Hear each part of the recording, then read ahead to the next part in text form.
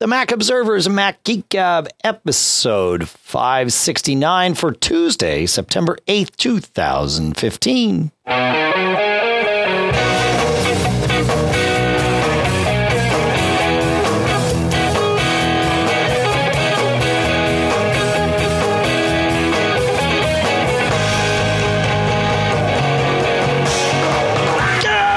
Greetings, folks, and welcome to the Mac Observer's Mac Geek Gab, the show where you send in questions, we provide answers. It's kind of like Car Talk for Apple geeks, except we're still making the show, and that's a good thing.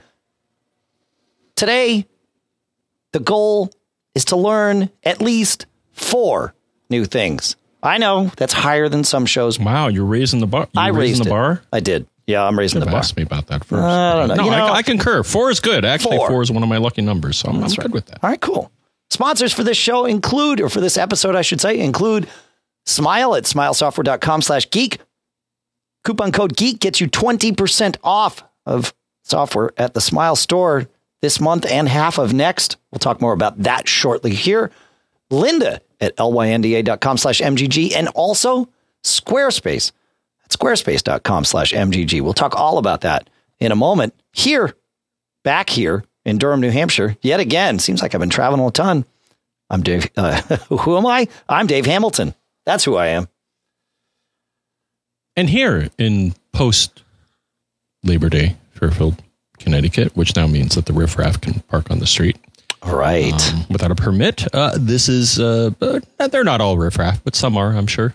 This is John F. Braun. How you doing today, John F. Braun? Good. Yeah. So, we have this in our community, and I'm sure many do. But yeah, if you have the magic sticker as a resident, you can park near the beach. Sure. Otherwise, they tow your butt. Yep. And that time has passed. And I was at a nice little family event. I think you went on a little journey and have some. I modified myself on this journey. Yeah, some news that concern many of us if we follow you on social media. So, how are you, my friend? You're able to speak. I am. I hear you. Though I think some of your other abilities may be curtailed for a brief time. So we went to family camp for our 7th year in a row.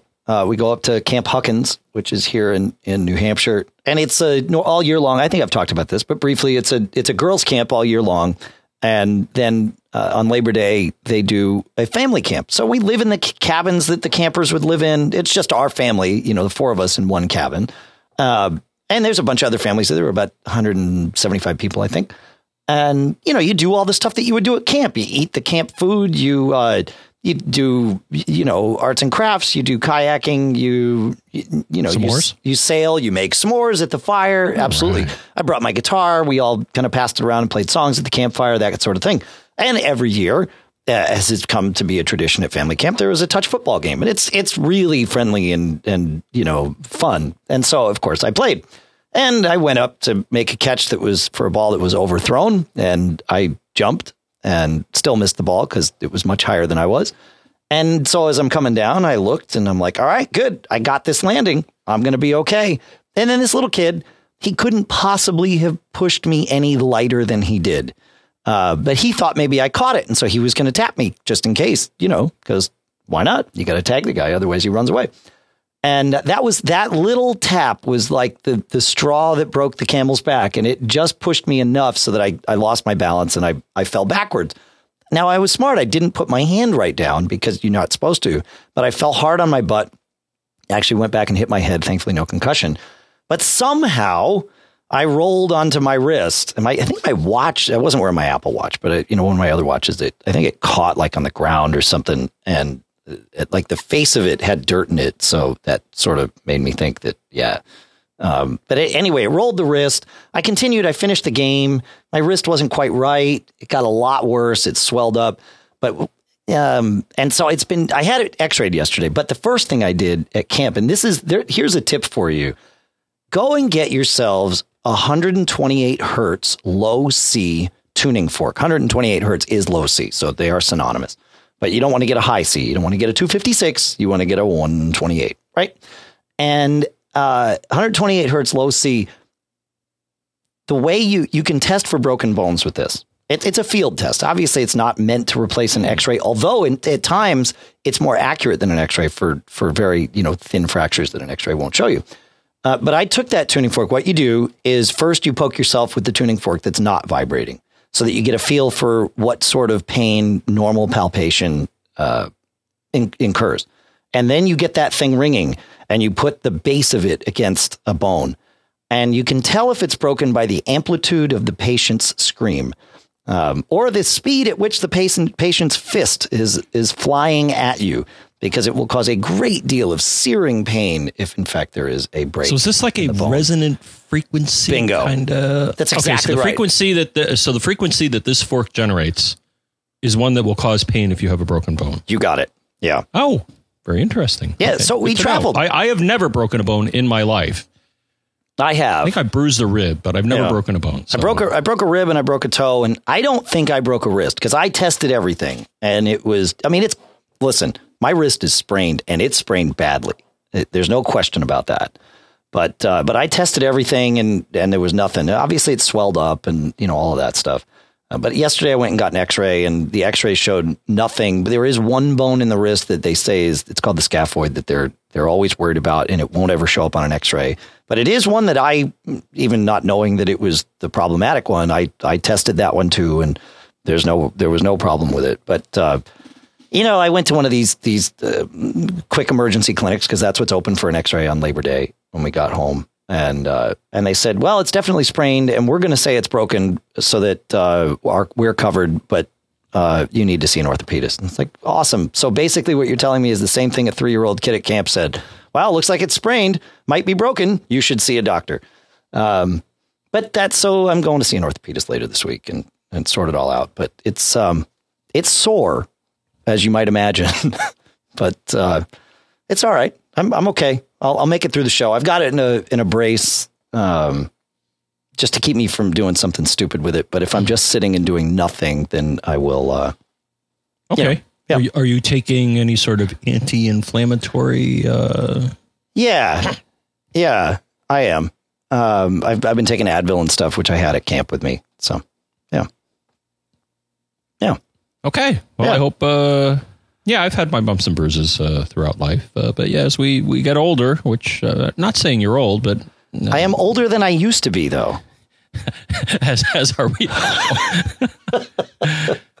So that's too bad. Now, did you have a talk with this little person that kind of got in your way? Or he felt so bad, and it's totally obviously not his fault. No, you're playing the game, right? Yeah, it's the risk you got to take. So maybe you need to wear more protective equipment the next time you play touch football or something, right? Yeah. Well, so the problem is my family has this vision that I hurt myself every year at family camp, and it's simply not true. I have hurt myself twice there. Once, obviously, this weekend. So there's one. And then about 5 years ago, I broke a rib playing Capture the Flag. I was chasing this little girl and trying to tag her because she was running with the flag, And so I dove to tag her, and I got her. And after I tagged her, I kind of looked behind me and saw my feet were about 6 feet behind my head. And there was no chance of those feet getting underneath me before the ground rose up and got me. So I did what you're supposed to do. I tucked. I didn't put my wrist down because I don't want to break my wrist, And I tucked. And the problem was I landed elbow first, and that popped a rib open. Not open. I mean, it wasn't an open wound, but it cracked my rib. And so I had to live for 3 days at family camp with a cracked rib, which if you've ever had one of those, man, it's painful to breathe. But that's the only other injury I've had at family camp, other than just being sore because I run around like a maniac because I act my shoe size at camp, not my age. And so 13 works, it's good. Anyway, that's where we're at. Should we go to Larry here, John? Might as well. We might as well. Yeah. All right, here we go. Larry writes, I have extended my network to a far corner of my house with power line extenders at their source feed directly off of my Airport Extreme. At the far end, I have plugged in another Airport Extreme into the other power line. Via Ethernet cables, I have attached a number of devices, but with only 3 available ports on my Airport Extreme, I do not have enough access points. I'm running video and audio and would prefer to be wired rather than wireless. So I bought another router, a TP-Link TLR860, which has 8 Ethernet ports, more than enough. When I'm using the Airport Extreme at the far end to access my network, the world is my oyster and I can access the internet and my local devices on my network like other computers and such.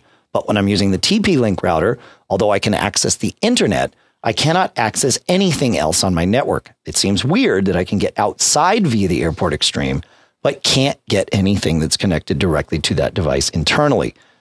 Is it like my main router isn't permitting access?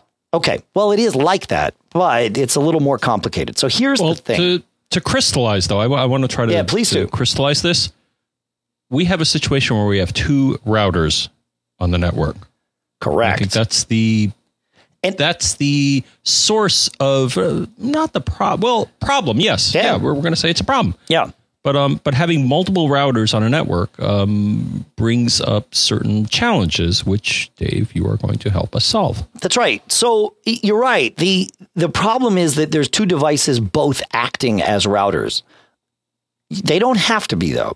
Your TP-Link router that we'll call the extension device should not be acting as a router. What's happening is it's getting the connection from your Airport Extreme. And then just like your Airport Extreme is with the cable modem's connection, the TP-Link is then creating its own subnet, its own network from the Airport Extreme's connection.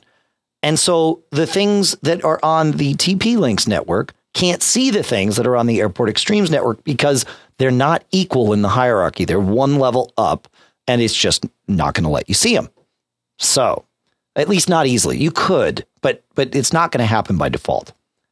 The easiest thing to do is to turn your TP-Link router into what's called an access point. So turning off its routing functionality so that all it's doing is taking the network that's been created by the Airport Extreme and extending that, or bridging that, I guess is a better way to say it. So I don't have a TP-Link router here. I don't know their terminology, but there's a couple of, and so we'll kind of homogenize the advice for anyone. There's a couple of different terms that are used to describe this, and we've already used some. Changing it from being a router to an access point is one. Buffalo definitely uses that. Netgear uses that terminology, router versus access point. Apple uses something called bridge mode that means the same thing. It's not being a router anymore. It's just being a bridge to the network. Also, some routers don't even have a specific mode, but what you would do is turn off 2 things. You'd turn off NAT routing, NAT, network address translation. You turn that off and also turn off the DHCP server that stops the device from handing out its own IP addresses, and then we'll hand out addresses from the main router, which is your Airport Extreme. So whatever TP-Link or your router brand, I mean, this advice is for everybody. Whatever your router brand is calling it, you want to sort of dumb down that TP-Link device and turn off a bunch of its functionality so that it just lets traffic pass through, and then everybody's equal on the same level of the network, as opposed to building a tiered network, which is what happens when it's in router mode, which is, of course, its default, because that's what you'd want it to be in if you just plug directly into your cable modem. Does that make sense? Did I get that right, John? Did I miss anything? I think we're on the same page. So the thing is, you don't want to have multiple devices. Yeah, as you said, if you have multiple devices acting as routers, then one of them potentially could create its own little world or subnet, I guess. That's a nice way to say it. Yeah, creates its own little world. But it creates its own range of IP addresses that are isolated potentially from the rest of your network. And then you run into this sort of problem. So, and a bridge really is kind of, although it's dumb, and I'll say it's dumb, but that's not a bad thing. That's a good thing. A bridge is where you're eliminating intelligence from the device because you don't want it to be intelligent. You want to be like, no, don't try to be smart. Don't try to assign IP addresses. Don't try to do this or that. Just let it flow. Or let it go. Let it go. If we're gonna, yeah, that's right. And I'm not going to sing the song because I'm going to have people shaking their fists right and left at me. But it's hard not to, though, isn't it? And I can't sing the song either. I can't sing it well. But But yeah, the problem is when you have multiple devices trying to do the same smart thing, this is what happens. So you want to dumb them all down. And again, bridge mode is one way, or the terminology differs. I'll agree with you. And sometimes it's hard to find that. This scenario, as many of you in the chat room are indicating, and of course, folks in the chat room are listening live while we record at macgeekgab.com/stream or through the Mac Geek Gab iOS app, which is now available for free. So I encourage you to go get that. In fact, please go get it, and then we'll tip you when it's going to be live. But what a lot of them are saying is that the term for this is called double NAT. And as I said, NAT is network address translation. That's what takes one IP address and then creates its own subnet of many, many others from that one. And that's what's happening. You're just sort of creating these, you're spawning these additional networks, and that's not what you want to do. So perfect. Along those same lines, listener Ron writes in and says, I moved to a new domicile. At the former home, I hardwired my Airport Extreme N to my TV, receiver, Airport Express, and 2010 Apple TV with an Ethernet hub with no issues. I tried the same thing in my new residence, but it is not working as expected. I have Comcast and used my Airport Extreme in bridge mode to set up my network. I hardwired the Airport Express using Ethernet to the Airport Extreme, but every time I tried to set up the network, the internet stopped working. Previously, I set the Airport Express to extend my internet, and it worked. I did some Googling, and it was suggested that I try to create a new network and then use the same name as my primary network, but every time I tried that, it failed. I finally retried Wi-Fi, and all is well, but it still bugs me that I cannot hardwire the Airport Express.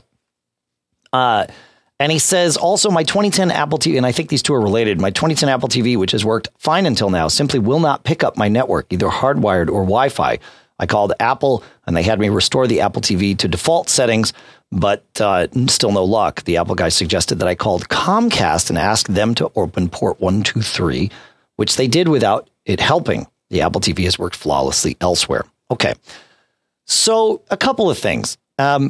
Creating a new network on the Express is the right move, but you also need to set that device into bridge mode. When you're in, again, it's the same, that part of it, there's more to this, but that part of it is the same as the question or the answer that we had for Larry.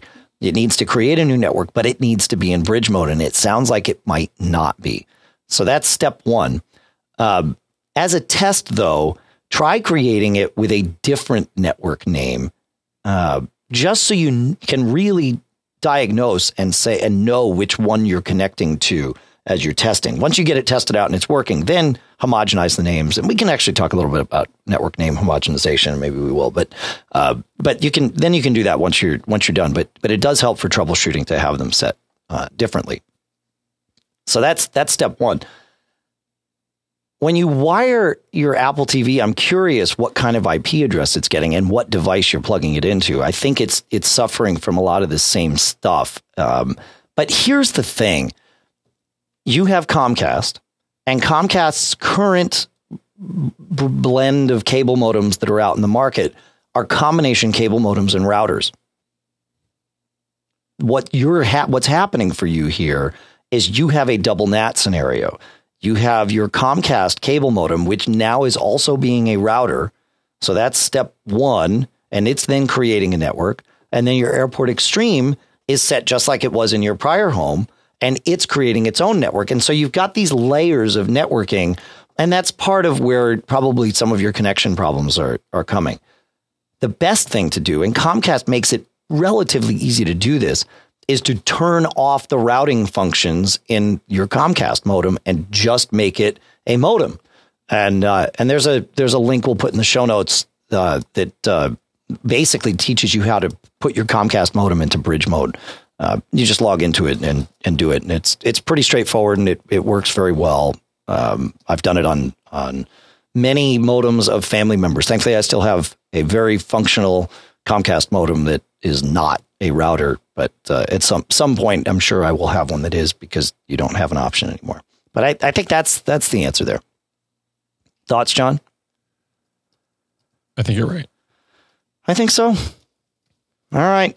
Let's see. Let's pull up the old schedule here. You know what? I want to do, John, is I want to do something. We did this a couple of shows ago, and met with resounding success. So I want to do all of our sponsors at once here. And I think I want to do that now. You ready, John? I am ready, my friend. All right. Well, the first sponsor I want to talk about is Smile. Smile has been sponsoring this show not quite from the very beginning, but basically, certainly from within the first year. And they have never, ever stopped. It has continued unabated ever since, probably 10 years now.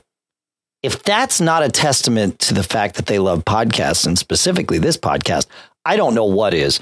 But I can tell you, because I know the people there, they love podcasts. Well, to share some of that love, they're giving you 20% off of new licenses from now through the middle of October, October 15th, as long as you purchase directly from Smile. That means 20% off of PDF Pen, all-purpose Mac PDF editor. I talk about this thing all the time. I use it to add signatures. I use it to add images to PDFs. I use it to make changes, correct typos on PDFs. It OCRs in my scanned documents, exports in Microsoft Word, all of that.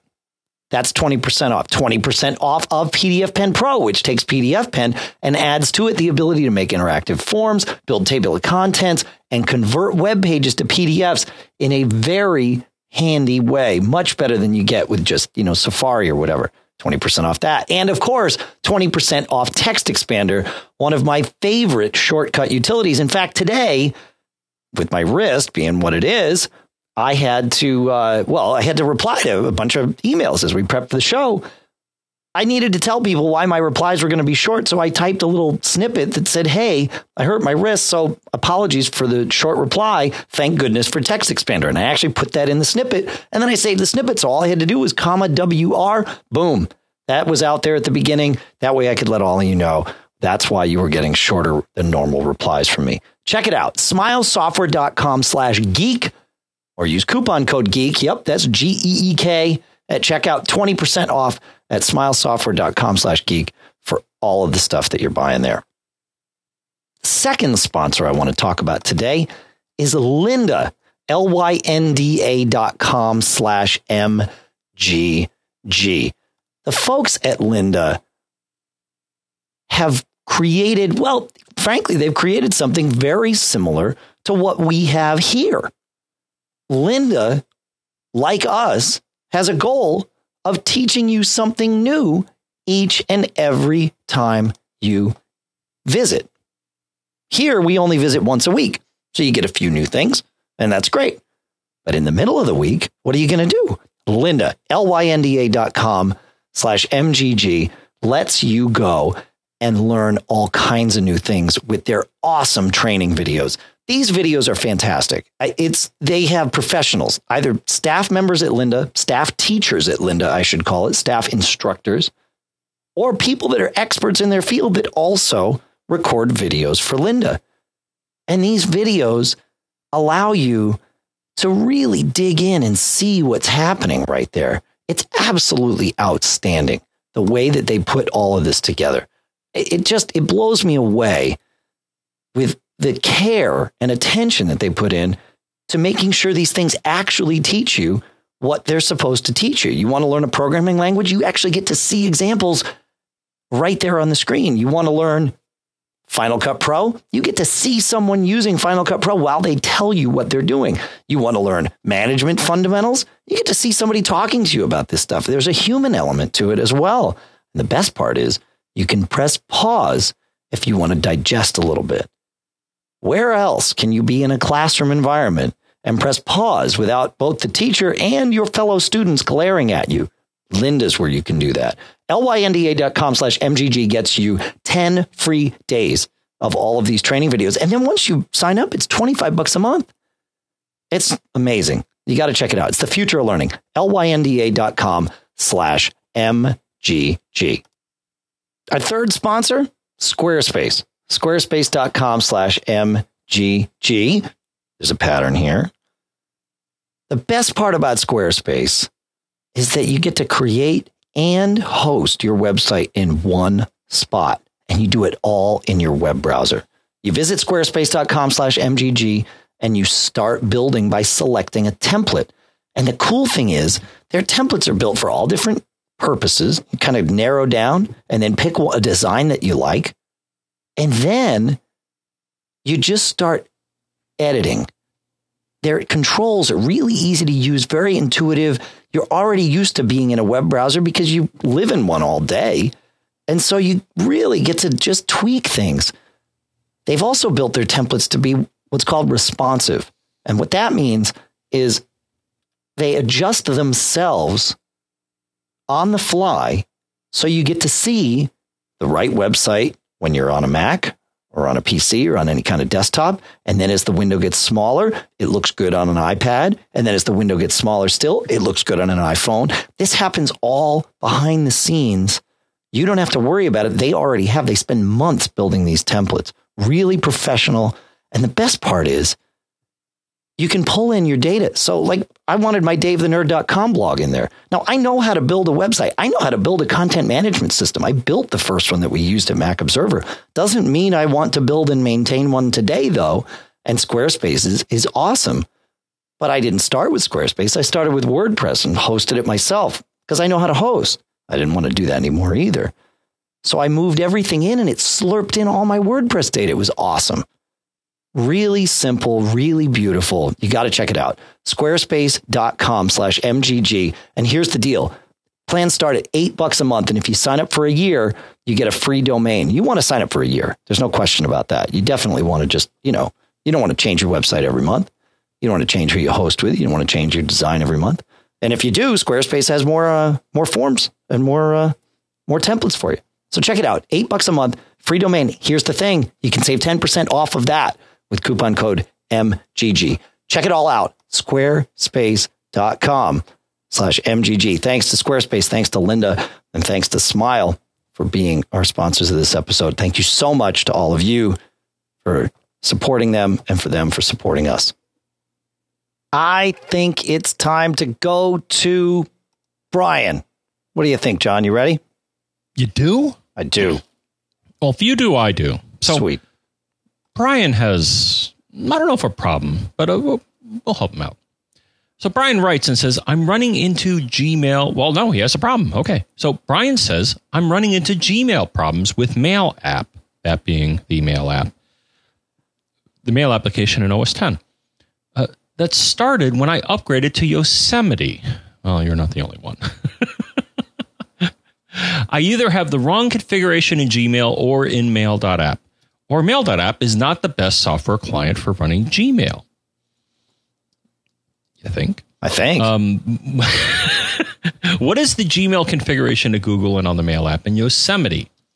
I think I'll answer that. Is there a better client to use instead of Mail app, and what, if anything, do I lose? I don't use iCloud, so that's not an issue. I use Mail app for my personal Gmail and work Gmail for my EDU accounts. So my advice, Dave, is as follows. So first, if you are using OS X Mail to access Gmail, here's what I do. And this is what I do, Dave, and I'm not running into any problems. So if you go to System Preferences, Internet Accounts, and then you click on the little plus sign, it'll ask you, hey, what service do you want to set up here? And this is how I'm set up, Dave. I don't know if it's how you're set up, but this is how I'm set up. And at least for the Google that I use, which at this point now I don't use Google for personal stuff, but I do. So you and I still use it for Gmail. I'm sorry, for MacGeekGab as a conduit. So I would say rather than a generic IMAP account, I would choose Google in the list of account types. And once you enter your username, password, and stuff like that, it'll say, okay, what services would you like to enable for this Google account that you have? And you can click on Mail. And there's a few others. So for most services, you can click on Mail. I think there's, notes, calendars, stuff like that. So my suggestion is make sure that if you are going to set up a Gmail account with under OS X, that's the way that you do it. I don't have anything, Dave, proving that is better than setting up a generic email account. And it sounds like you're chomping at the bit to tell me maybe what I said is not right, but it works for me. But for our Mac Geek Gab accounts that are on Gmail, I have them both set up under OS 10 as Google accounts, and that seems to work for me. So that's one piece of advice. But it sounds like you interject and then hand it back to me because we have another thread. Okay. Yeah. So I haven't done that. Actually, my Mac is set up that way. In fact, if you try to set it up as an IMAP account, it will bounce it around to being a Gmail account anyway on the Mac. This is right. Yep. So I don't think it matters. In fact, I'm looking at this right now because I know that I've set all my Macs up with it as Gmail or as IMAP, as a Google. Really? Yeah. Okay. But so when you went through the setup, you didn't specify Google, but you went further. Yes. Because at least in the Internet account section of the system preferences, you get a choice. You can say, I want to set up a Google account, or it says other, and then you can say, okay, I want to set up a IMAP account. Yeah. So I set mine up as IMAP because it used to be better that way, but now I'm looking at all of my accounts and every one of them is a Google account. So yeah, it doesn't make a difference here. On iOS, it still does make a difference. I do it as a separate IMAP account solely because if you do it as a Google account on iOS, you cannot have multiple from addresses. Whereas if you do it as a regular IMAP account, you can. And I don't know why that limitation exists. It's not a Google limitation. It's just that path in iOS. But either way, it's actually the same on OS X Mail. It's still connecting over IMAP. There's no difference. And if you look in, I guess it's details there. No, it's not details there. If you go into Mail and look in the preferences at your accounts, you will see that it's connecting to Google's IMAP servers of imap.gmail.com. It does not let you change them, though. Right. And here's something interesting that I've noticed on iOS. And I think we've talked about this before. When iOS starts complaining that it can't log into your Google account or it's not getting anything from your account, you can change the IMAP server from imap.gmail.com to imap.googlemail.com. And it will actually it'll usually check mail better because it's an iOS caching issue. So there you go. It's all crazy. I don't know. Okay. So the headline. Yes. Of what you said. I mean, is setting up as... It doesn't make a difference. Okay. So what I said makes no difference. Right. Well, that makes me sad, my friend. But yeah, I'm still going to offer it as advice. Well, the nice part about it is if there is ever a change to, the right way to do SSL and the right port to do SSL and all of that stuff, right? You're going to inherit that change from Apple's defaults. So it's not a terrible way to do it. And like I said, I don't think you could get away with doing it the other way, unless maybe you used imap.googlemail.com. That might work. Right. Yeah. Okay. I do have one recommendation, though, and some people may not like this, but turn off the all mail mailbox in Google's IMAP. Were you going to go there? I really think you still have to do that. Oh, no. I wasn't, but I was, I actually was going to ask you, or actually I wasn't, but now that you bring it up, that was a recommendation. And I think you wrote an article actually a number of years ago. Yeah. Suggesting, especially because I don't think the problem came up in Yosemite. I think it came up in Mavericks, right? I mean, it came up in a couple of versions ago where if you had a certain feature enabled, again, what was it? What Google, it's called all mail. If all mail was enabled, it caused a train wreck in Apple Mail because it just didn't understand how to deal with it. It would re-download all your email. Well, that's the problem. Could take days or it was terrible. The all mailbox, the way Google IMAP is supposed to be a way for a client to sync up with a server and have the same data in both places. So you can have a folder of, called active clients, a folder called, family stuff, and anything you put into that folder from any client will get synced around. But each folder is discrete, right? So they are, if you have a message in one folder and you put it in another, it is a move. So if you move something from active clients to family, it now is in family, but not in active clients. That's the way IMAP works. Gmail does not work that way. Gmail has labels. It does not have folders. So you can have things in multiple folders or multiple labels. And all mail is simply a label that is to show you all of your mail. But the problem is it also applies to IMAP. So when you sync up with the IMAP thing, you get the stuff in your inbox that's in your inbox. You get the stuff that's in active clients that's in your active clients folder / label. You get the stuff that's in family that's in your family folder / label.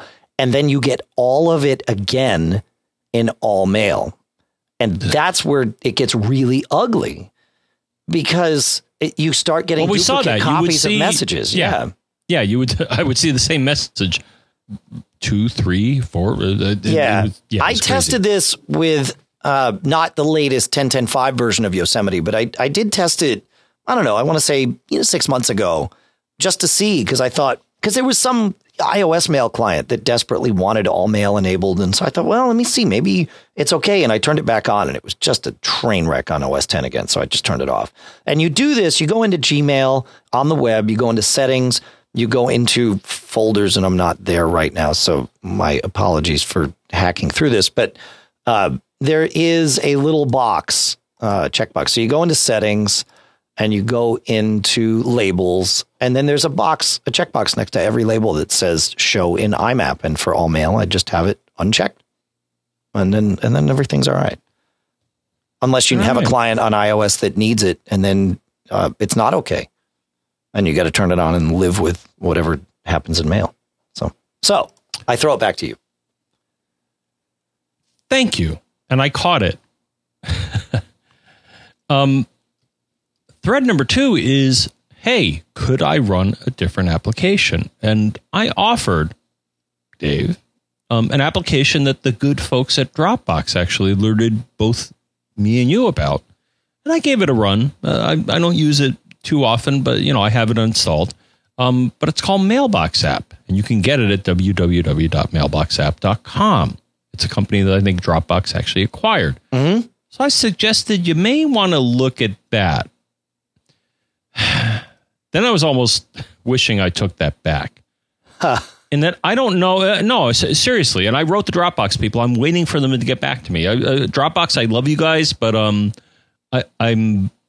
questioning their commitment to this app. So number one, well, they just released a new beta like 2 weeks ago of Mailbox. They did, yeah. So for the longest time, it was at 0.3, and all of a sudden it jumped to 0.7. Yep. On OS 10. Yep. It's more mature on non-OS 10, like iOS and Android. I guess they offer it. Okay. So the thing is that it's still officially in beta status, but the thing is, this is a OS 10 email client that will interact with, as far as I can tell, their audience is Gmail and iCloud or .Mac people. That those are the types of accounts that this particular email client deals with. And the last time I ran it, it seemed to do a pretty good job. Now, some of my fish shakes, and I sent a support email to them. So number one, if you go to their site, it downloads the 0.3 version. If you run it, it says, hey, there's a download to update. And I'm like, great. I want to go to 0.7. And it says, sorry, there's a signature error. Can't update. I'm like, are you kidding me? Really? Yeah, and I wrote them about this, and a number of people have shaken their fist at them. The thing is, I don't know, man. Get the 0.7 version from Mac Update or multiple other third-party sites, but I don't know why you can't. Stop, because that's not true anymore as of today. I downloaded it when we were prepping the show, and I just tried it again. And if you go to mailboxapp.com and choose download, you get the 0.7.4 version. So obviously they saw my email updated their site. That's right. Well, thank you, Dropbox, for listening to me. Yeah. No, that's all fixed. Yeah. No, seriously, dude, like 2 days ago when I tried to download it from their site, it was 0.3. And I'm like, guys, I wrote them. I was being snarky. I'm like, are you even paying attention to this product or this beta? And obviously they are. Thank you very much. So hats off Dropbox. So they're making an effort to write a third-party email client that will handle iCloud and Gmail. So that's my suggestion. But I'm curious, Dave. All right, so now that we're convinced Mailbox app is back in the running. Oh, yeah. Or at least they're paying attention. When I went to the App Store, I saw some candidates that were free, some pay for. I think I saw the one that jumped out at me was something called Mailplane, which I don't know if it's a full client. It's more, or maybe it is. I don't know, but I'm actually curious. I believe you have something to say about this, but third-party Gmail clients. What's your take on this versus Mailbox app? You mean versus mail.app? Mailbox is well, the one that we just talked about. Yeah, well, Mailbox is third party too, right? I mean, I understand, but are you aware of any other Mac OS X email clients that work with Gmail that are worthy? Well, there's Outlook from Microsoft, and that's actually people actually kind of like that. So yeah, there are, but here's the thing, and there's Airmail as well, right? For Gmail. So yeah, there's quite a few. Here's the problem that I have. If you like the features, all of these are going to be relatively simplistic compared to what Apple's Mail app can do. Now, that may be a good thing, right? You may like that, but you got to go into these knowing that they're going to be they almost all feel like iOS apps in that they're, single purpose apps. And if all you're doing is, checking your email and archiving it and checking it and archiving it, you're probably going to be happy if that's all you want to do. But Mail app for OS X is extensible, meaning there's a plugin architecture. Now, it's not really well documented by Apple, and you kind of have to, you got to know what you're doing to program for it. But there are people that do. And so things like Mail Act-On and Mail Tags and Signature Profiler and all of these other great add-ons to Mail that really make it shine are not available for all of these other third-party clients. So, and also, Apple develops Mail, obviously. And it's pretty good. I know we like to complain about it, but if you use the right plugins, you can really make it work well for you. Because Apple continues to develop Mail, and it is what I would call a full-featured Mail client, it doesn't leave a whole lot of room for people to make money selling a third-party Mail client. And we've seen it happen time and again. And Mailbox app is a perfect example of this, where somebody built something, it was the new hotness for a little while, everybody got excited about it, but there's not enough interest. There's not critical mass to support the development of it. Now, Dropbox acquired it, right? It wasn't Dropbox's initially, but they acquired it. And I think I might have that wrong. I'll blame the pain meds if so. But even they are sort of ignoring it because it's not this thing that there's enough people using. So my feeling is I don't want to change Mail apps every year. I've learned to deal with Mail. There's a couple of plugins, and I've mentioned a few of them. In fact, those are basically it. GPG Mail is the other one. So GPG Mail, Signature Profiler, and Mail Act-On are the three that those I use. And they, especially GPG Mail, not so much, but Signature Profiler, Mail Act-On, totally revolutionized my world inside Mail. And I like it. And I have a reasonable expectation that the app that I currently use today is going to work in El Capitan, because guess what? It's made by Apple. So that's where I continue. What did you? Go ahead. Did you say El Capitan? Yeah, I did. Not El Capitan? That's right. The mountain is El Capitan. Did you? Check your mail. The mountain in the Yosemite Park is El Capitan. EL space CAPITA with an accent N. Right. So, and Apple said they named OS X 10.11 after the mountain inside Yosemite. So I'm assuming it's El Capitan. Not tan. Not tan. But tan. Tan. That's how it's pronounced. You think? I do. That's why I said it. That is what I think. Do you think differently?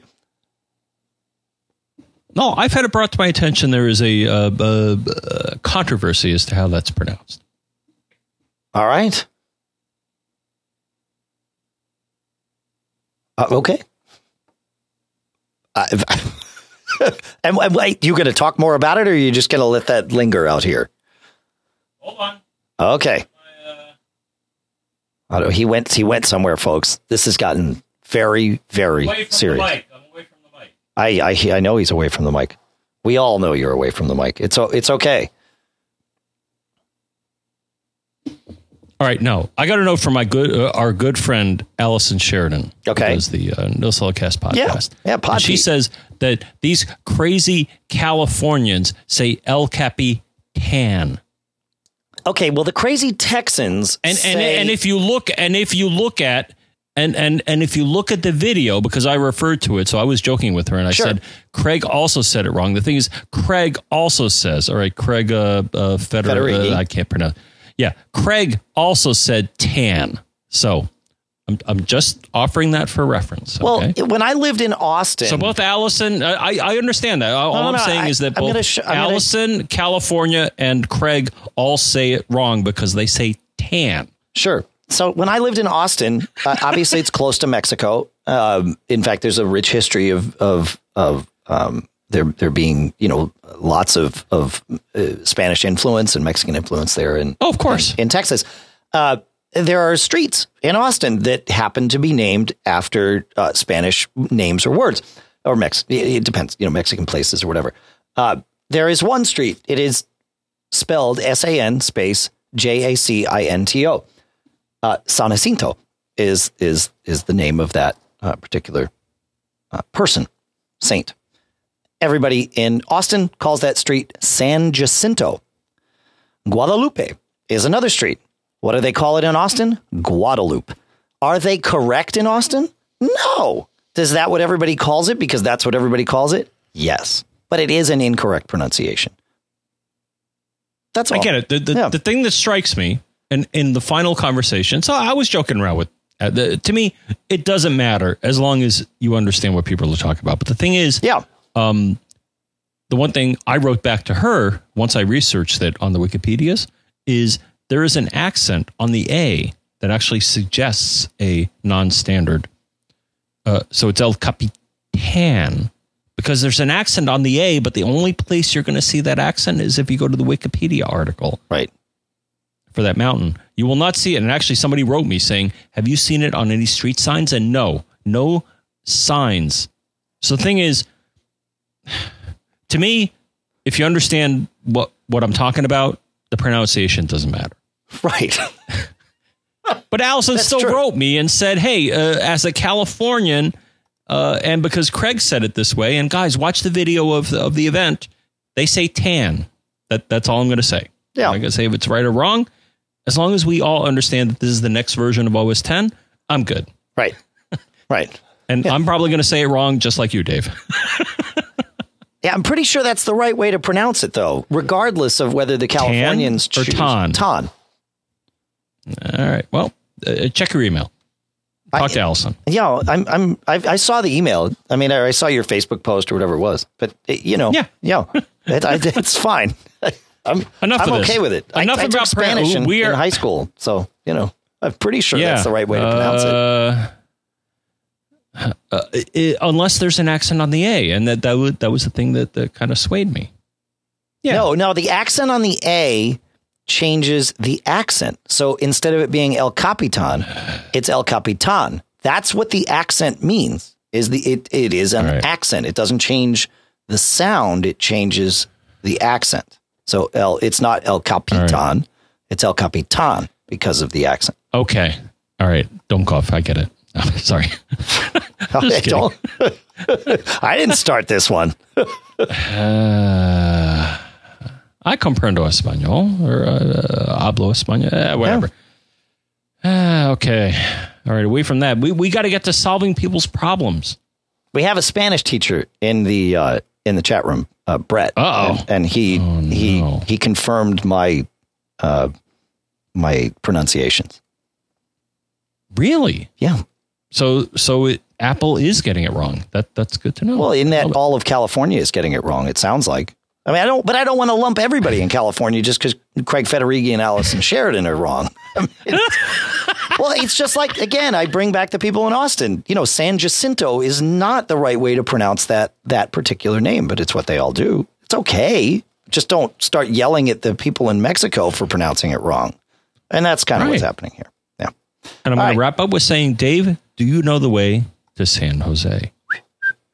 And with that, yeah, that's right. That's the Baja Marimba Band, man. All right. So what do you got next on the agenda here? So you going to take us to Mark? Boy, that was just a tangent there. So Mark has questions in a virtual world. And I'm going to give you my advice, Dave. Okay. You may agree or not agree, but sure. So basically, Mark wrote in and said, Dave, John, and PP, which I think is Pilot Pete, who is no doubt piloting and peating somewhere. I have a Windows laptop that I've been keeping alive to run apps. Do you have a preference for Parallels or VMware or some other choice to run Windows apps on the Mac? I have a mid-2009 17-inch MacBook Pro with 8 gigs of RAM running 10.10.5. And Dave, my response is as follows. My initial suggestion would be to give the free, and I believe open source, though even if it isn't, free VirtualBox product a try. And you can go to www.virtualbox.org. And the reason I suggest this is because these guys are on the ball. If you go to their site, they have just made a major upgrade to version 5.0. And while I agree it's not, VirtualBox does not allow quite the level of fine-grained control over the virtual machine that Parallels and VMware does have, or offer additional goodies, which the other guys do, like antivirus and some other additional software that come with the bundle. They do provide, I would say, good basic emulation, in my experience. The only caveat I would have is that in the past, when I have tried to use it, especially in a corporate environment, sometimes it doesn't quite grok some oddball, non-standard USB devices, like the ones that I was working on that were new products, which probably isn't a big surprise, but for standard things, yes. The one plus I will give VirtualBox, Dave, is that we had a prior discussion in that VirtualBox, unlike some other virtual machine products, will allow you to run older versions of OS X within a virtual machine and not yell at you saying you're violating the license agreement, which, seriously, as you and I think agree, Dave, I believe that the interpretation of the license agreement that VMware and Parallels imposes on people, I believe, and I believe you backed me up on this, is flawed. And that you can, in fact, legally run OS X within a virtual machine and not break the law and have the Apple software cops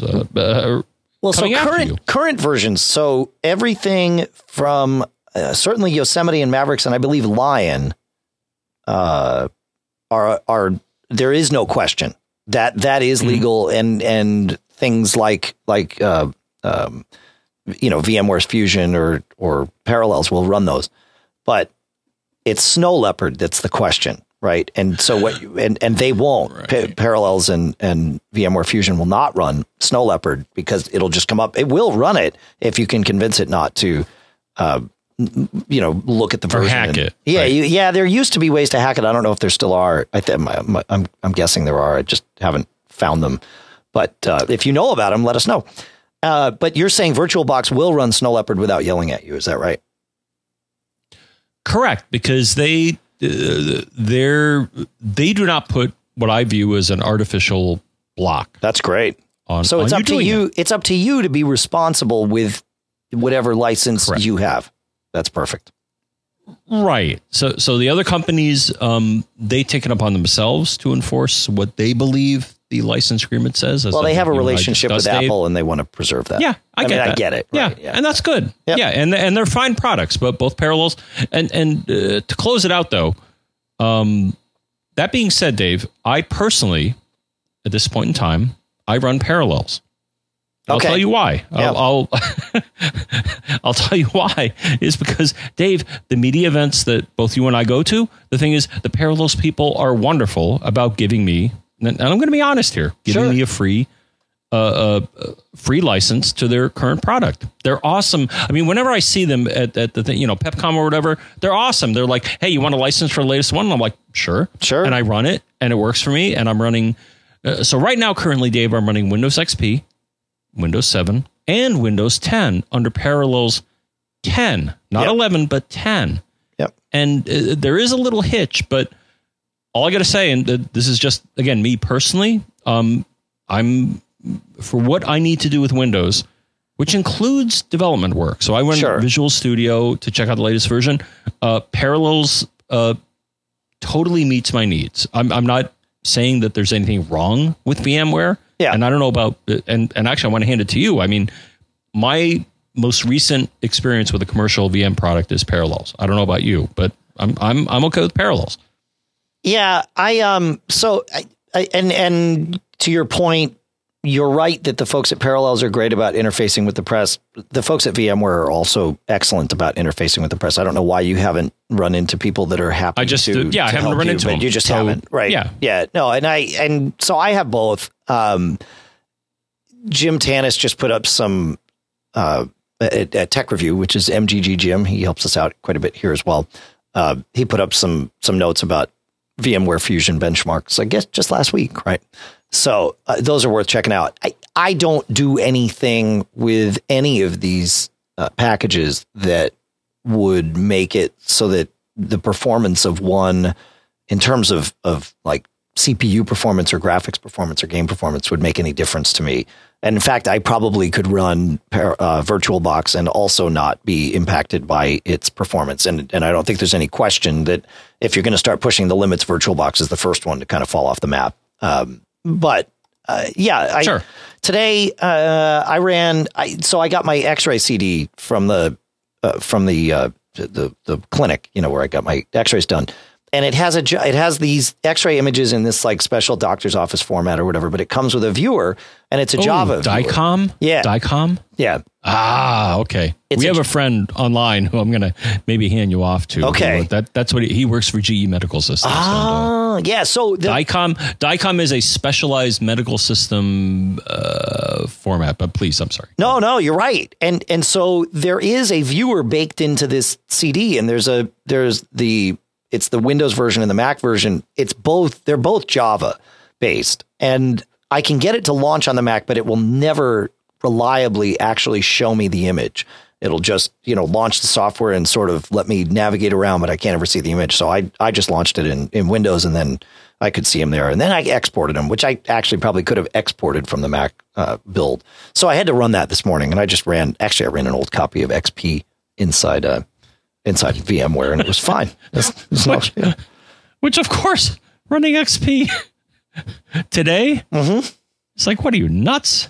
Why? Because it's totally deprecated. I know. It functioned, man. It was perfect. I didn't want. Like I told you, I still. The thing is, they still offer the malware update. So when I run XP, it'll be like, yep, we still have the malware update, but they're not making any, as far as I know, security or other updates. Yeah. Windows 7, that's reaching end of life. And then again, like both you and I don't know about you, but I actually ran my Windows 7 installation, and it said at some point I had to coerce it, but it's like, oh yeah, you're eligible for the 10 upgrade. You want that? Right. So I actually copied my virtual disk file. So I want to maintain the 7 environment, but I'm like, but I also want the 10. And eventually it got to the point where it's like, yeah, I'll upgrade you because Microsoft will do this for you because they want to. Yeah, they want you. Yeah, on the latest Windows 10. Yep. And I'm like, yeah, I'll run it. Yeah, my humble opinion, nutshell review here. Windows 10 seems to be the new shiny UI, but I'm not feeling that there's a lot changing underneath the covers. Maybe it's just the UI UX, which for the uninitiated is user interface / user experience. Right. But I'm not. It wasn't like I ran Windows 10 and I'm like, oh my gosh, there's all these absolutely groundbreaking new features. And hey, Microsoft, if you got some, let me know. Let me and Dave know. I love Microsoft. I like Microsoft. Yeah, I don't hate them. No, I don't either. They make good stuff. Hey, they keep, some good keep stuff. us in business, right? Right. Hey, dude, I always said the first house I bought was, mostly thanks to Windows 95. So, and the consulting revenue I generated from helping people use it, so it was good. All right, let's jump on to Kaz, shall we? Let's see if we can get a couple more questions in before we have to wrap this one up. Kaz, Kaz has a lot of questions. And really what's going on is, he says, Apple had a recall on the hard drives in some of these 2009 27-inch iMacs, for which mine qualified. I took it to the Genius Bar for replacement, but I tried to upgrade from a 1 terabyte to a 2 terabyte, but Apple's replacement program, of course, only allows like for like. So I took it to a certified third party. Everything has been flawless until now. I was in the middle of an iPhone backup using iMazing when I heard a terrible scratching sound coming from my Mac. I love the iMazing product, which I purchased after listening to your shows. However, is there any way that the software could have caused the crash? I say this because I recall hearing about the same sound a month ago when doing another backup with iMazing. Fortunately for me, I performed daily backups using SuperDuper, so when the hard drive crashed, I was able to boot up using the backup. My question is, should I purchase a new hard drive and replace the internal drive? Should I purchase a hybrid SSD/hard drive? Should I purchase an SSD and buy a new hard drive? Or should I buy a new iMac given the age of my existing one? And then we got a follow-up email, about a day later, I guess, saying, I'm going to go ahead and get a 5K Retina 27-inch, but I'm confused about which hard drive to get with it. And should I get the Fusion drive, the 3 terabyte Fusion drive, or should I get a 256 gig SSD and then an external drive? So lots of questions. I'm going to go, I think, in order. iMazing, in terms of the backups and the scratching sound you were hearing and all that, iMazing wouldn't cause the issue. Really, its backup process is no different than iTunes backup process. But it is a process where you are writing and parsing and updating lots and lots of little files on the disk. So it's constantly going back and forth, writing to the file system directory and then writing the actual file out and back and forth. So if you were to be having a problem with your drive, a process like that would exacerbate it for sure. Your SuperDuper backups would probably, kind of do something similar because they're just scanning everything and crunching through a lot of stuff. So yeah, it makes sense that would be the kind of thing that where, if you were on the edge of having a problem, that's going to bring it right to the surface. Now, as far as replacing your computer and which hard drive to get, I still, I'm beginning to, or not beginning, I've come to realize that this is an irrational fear nowadays, but I still am averse to the Fusion drives. But there's no good reason for me to be averse to it. We get a lot of questions in here, a lot of problem reports, and I really can count on certainly one hand and maybe even one finger the number of Fusion drive disasters that we've heard of that are disasters because of the Fusion drive. Now, maybe that's because everybody that listens to this show backs up, but guess what? So do you, Kaz. So you're in good shape there. I think you're all right with the Fusion drive. The only reason to go with a split setup, which of course you can do if you get a Fusion drive, you can break it and use it as separate disks. But the only reason to go with the Fusion drive or the non-Fusion drive is to maximize and control your performance. Right? If you know what things you're putting on the SSD versus what you're putting on the spindle drive, you're going to be able to really kind of tweak and control that. And I do enjoy that process on my iMacs. In fact, on this one and also on the one down in my office, I've got them separated. The one in my office, I have a 512 gig SSD, and that's more than enough for the system and all my apps and everything.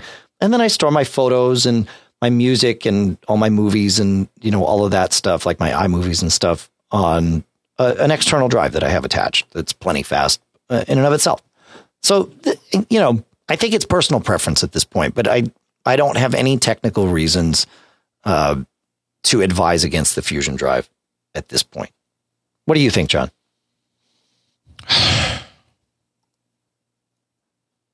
Hello? I'm here. I'm just trying to ponder my response and make it sound like it's not crazy talk, but I'd much rather prefer to manage my own integration or separation of SSD and rotational drives. That's all I'm going to say. Yeah. Oh, I get it. I've not used a Fusion drive. We've had maybe one. I think we've had one question, and we kind of addressed it in the past, in passing. But we've had one person saying, "Yeah, I kind of saw some weird stuff in disutility, and I think my Fusion drive is broken." And I think it was.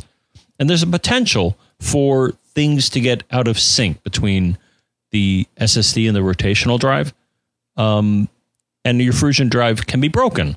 And you may have to go to disutility or maybe even dig deeper to decouple them and then get disutility or the OS to recouple them. Right. So that's the only thing I'll say about that. But it's so, I mean, I think it's so rare. But you're right. That was sort of the initial fear of it is like, whoa. Dude. Like I said, there's one situation. You got it. Yeah. In all the listeners, among the 5 or 10.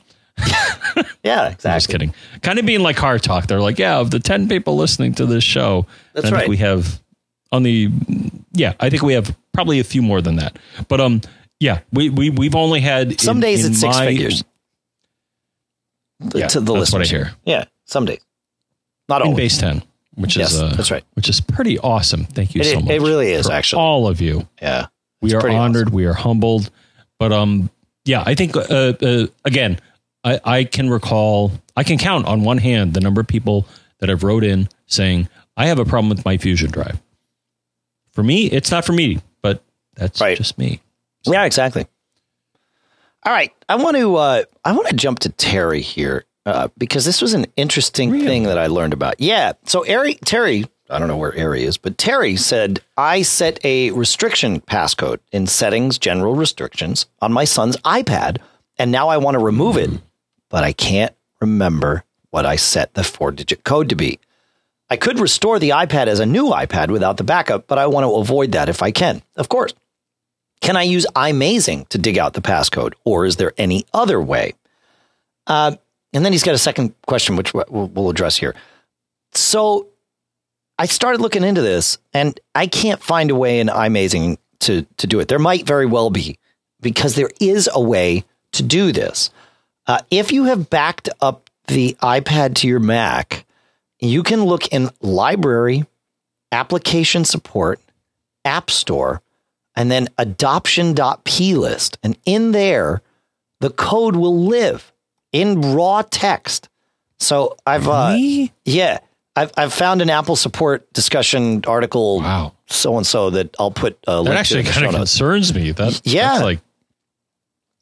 actually, well, it's good for our listener, but it's kind of bad from a security standpoint. Exactly. Well, remember, this isn't as much security as it is like parental. I mean, it could be used as security, but it's not. Okay. Right. Okay. It's not security. No one's saying this is protecting your data. This is protecting someone else, presumably, from getting service access. Service access. Yeah. Okay. However, I also found a YouTube video that explains the very simple process of using an app called iPhone Backup Extractor to get this. And it even has a menu item to pull out this passcode. So you can dig into the file if you want to do it, or you can just go get it, with this app. Yeah. And no doubt the kids these days are certainly aware of this and use it to access the sexy time or whatever. Whatever it is. Yeah, I think it's more... whatever they're trying to get at that you don't want them to get at. Yeah, exactly. I can't even imagine... I mean, I have to imagine this because I have teenage kids. But, I mean, what it would have been like at 13, 14, 15... with access to everything on the internet. I mean, you and I had access to more than most people did simply because we were like, quite pixelated, but yeah, exactly. Well, if you're talking about graphics and stuff, but I'm just talking about like just data in general. It's outstanding the amount of data that I mean, it's everything, and our kids have them in their pockets. So yeah, it's scary raising kids right now. It's interesting. It is because they, it's funny because I'm not a parent, Dave. Obviously you are, and Sure. you have the most, I won't say toxic, but no, I'm going to say challenging environment. And you have you have 2 teenage kids, right? Yeah.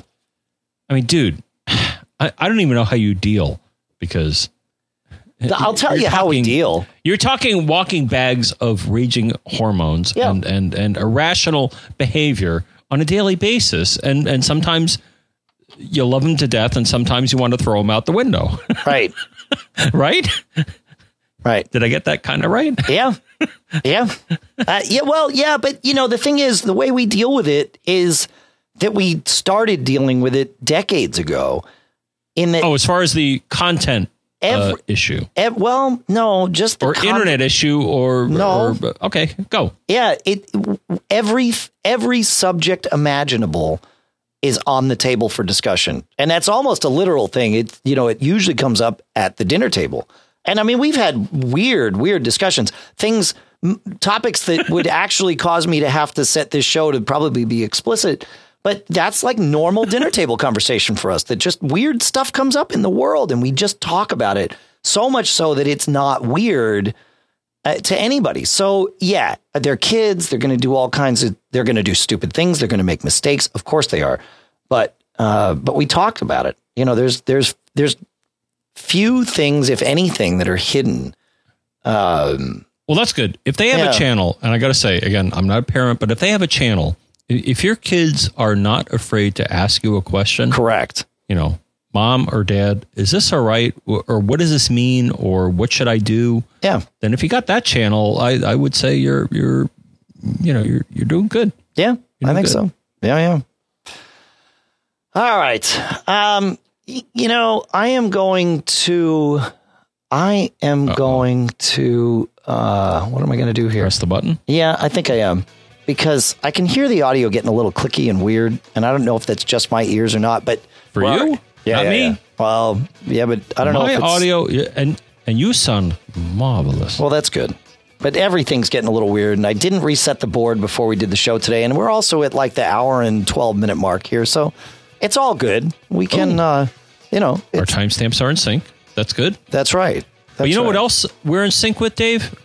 I'm almost going to bet 100% that we are in sync on how you, the listener, can get in touch with us. And I'm going to offer that if you want to get in touch with us, Dave, you want to ask a question, you want to give us a compliment, you have a complaint, cookies, brownies, snacks, but I still haven't seen them transpire through the digital channels. And I really would, Dave. But I would say you want to send an email to feedback@macgeekgab.com. That's feedback@macgeekgab.com, I believe, is what you meant to say, of course. And you're right. You can send us anything there. We want to see it all.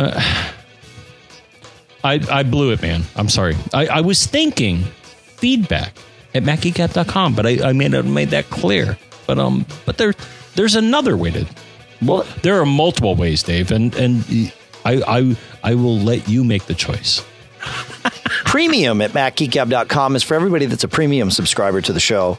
And the premium address is one of the perks that you get. You get a little bit of priority. Today was one of those days. So just so you know, folks, if you sent something into feedback and John didn't reply to it, I have not gone through the regular feedback box. With everything that's going on with my wrist, I wanted to type as little as possible. And thankfully, between what I prepped from the premium box and what John prepped from both, we had more than enough for this show. In fact, we probably got double what we already went through. So, did you make a shortcut? I'm almost certain you made a text expander shortcut. I mentioned it during the spot earlier. That's right. I'm sorry. Yeah, yeah. So, yeah. I may have been away. I admit I walked away, but I saw that because you did that very strategically. That's right. Is that you put the same? Yeah, put the little warning in our. Yeah, saying, "Hey, sorry, my wrist busted." But I was like, I'm almost certain Dave is not typing that same text time after time. No way. Sure he has some sort of shortcut, and what better way to implement a shortcut for text than text expander? That's right. So I have not gone through the feedback stuff. I will. I really don't believe my wrist is broken, and as such, I expect that within the next couple of days, it'll actually be quite a bit better than it is right now. So, but the premium folks did get the nod today. But most of the time we do go through everything. But there are, the premium stuff gets prioritized. If you want to call us, 206-666-GEEK is the number to call. And John, Geek is 4335. And I would love it. I'm going to say, Dave. Go ahead. I'm going to say there's probably another thing you could do for us, Dave. Yeah. I believe it was highlighted. But I would love it. If you listen to the show, if you download it, even if you don't download it, there are multiple ways to listen to us. But wait. Really love. Here's what we love is reviews of the Mac Geek Gab app, right? I really want you to download the app and review it. We'd love for that to happen because it's free now, right? So you grab your iPhone, download the app, check it out, and review it. And we did just push an update. I say we. Corey just pushed an update this week. Thank you, Corey, that fixed that crash on launch issue. It seems like that's the problem with some apps. And it's not just us, but obviously it happened to us. So, but that issue should be fixed, the crash on launch, for some of you. And it's just one of those things we can't find until it's out there. But please go leave us a review. We'd really, really like it right there in the iOS App Store. So, okay. On the app. I was going to say just a regular iTunes review. You can do that too. Which helps us and helps you, because the thing is, if you review us on iTunes, and you look at the iTunes top podcasts or whatever, it helps all of us because it kicks us up there. It still tickles me, Dave, after all these years, is that when I go to iTunes and I look at the technology podcasts, I see not only us, but a lot of our, friends. Yeah. Like Allison and Adam. Yep. Adam, who else there? Katie, all them, all those people. Yep. Yeah, so people that we've been friends with and colleagues with for years. So if you have anything to say about the podcast, if you like what we do, go to iTunes and say, hi. Sweet.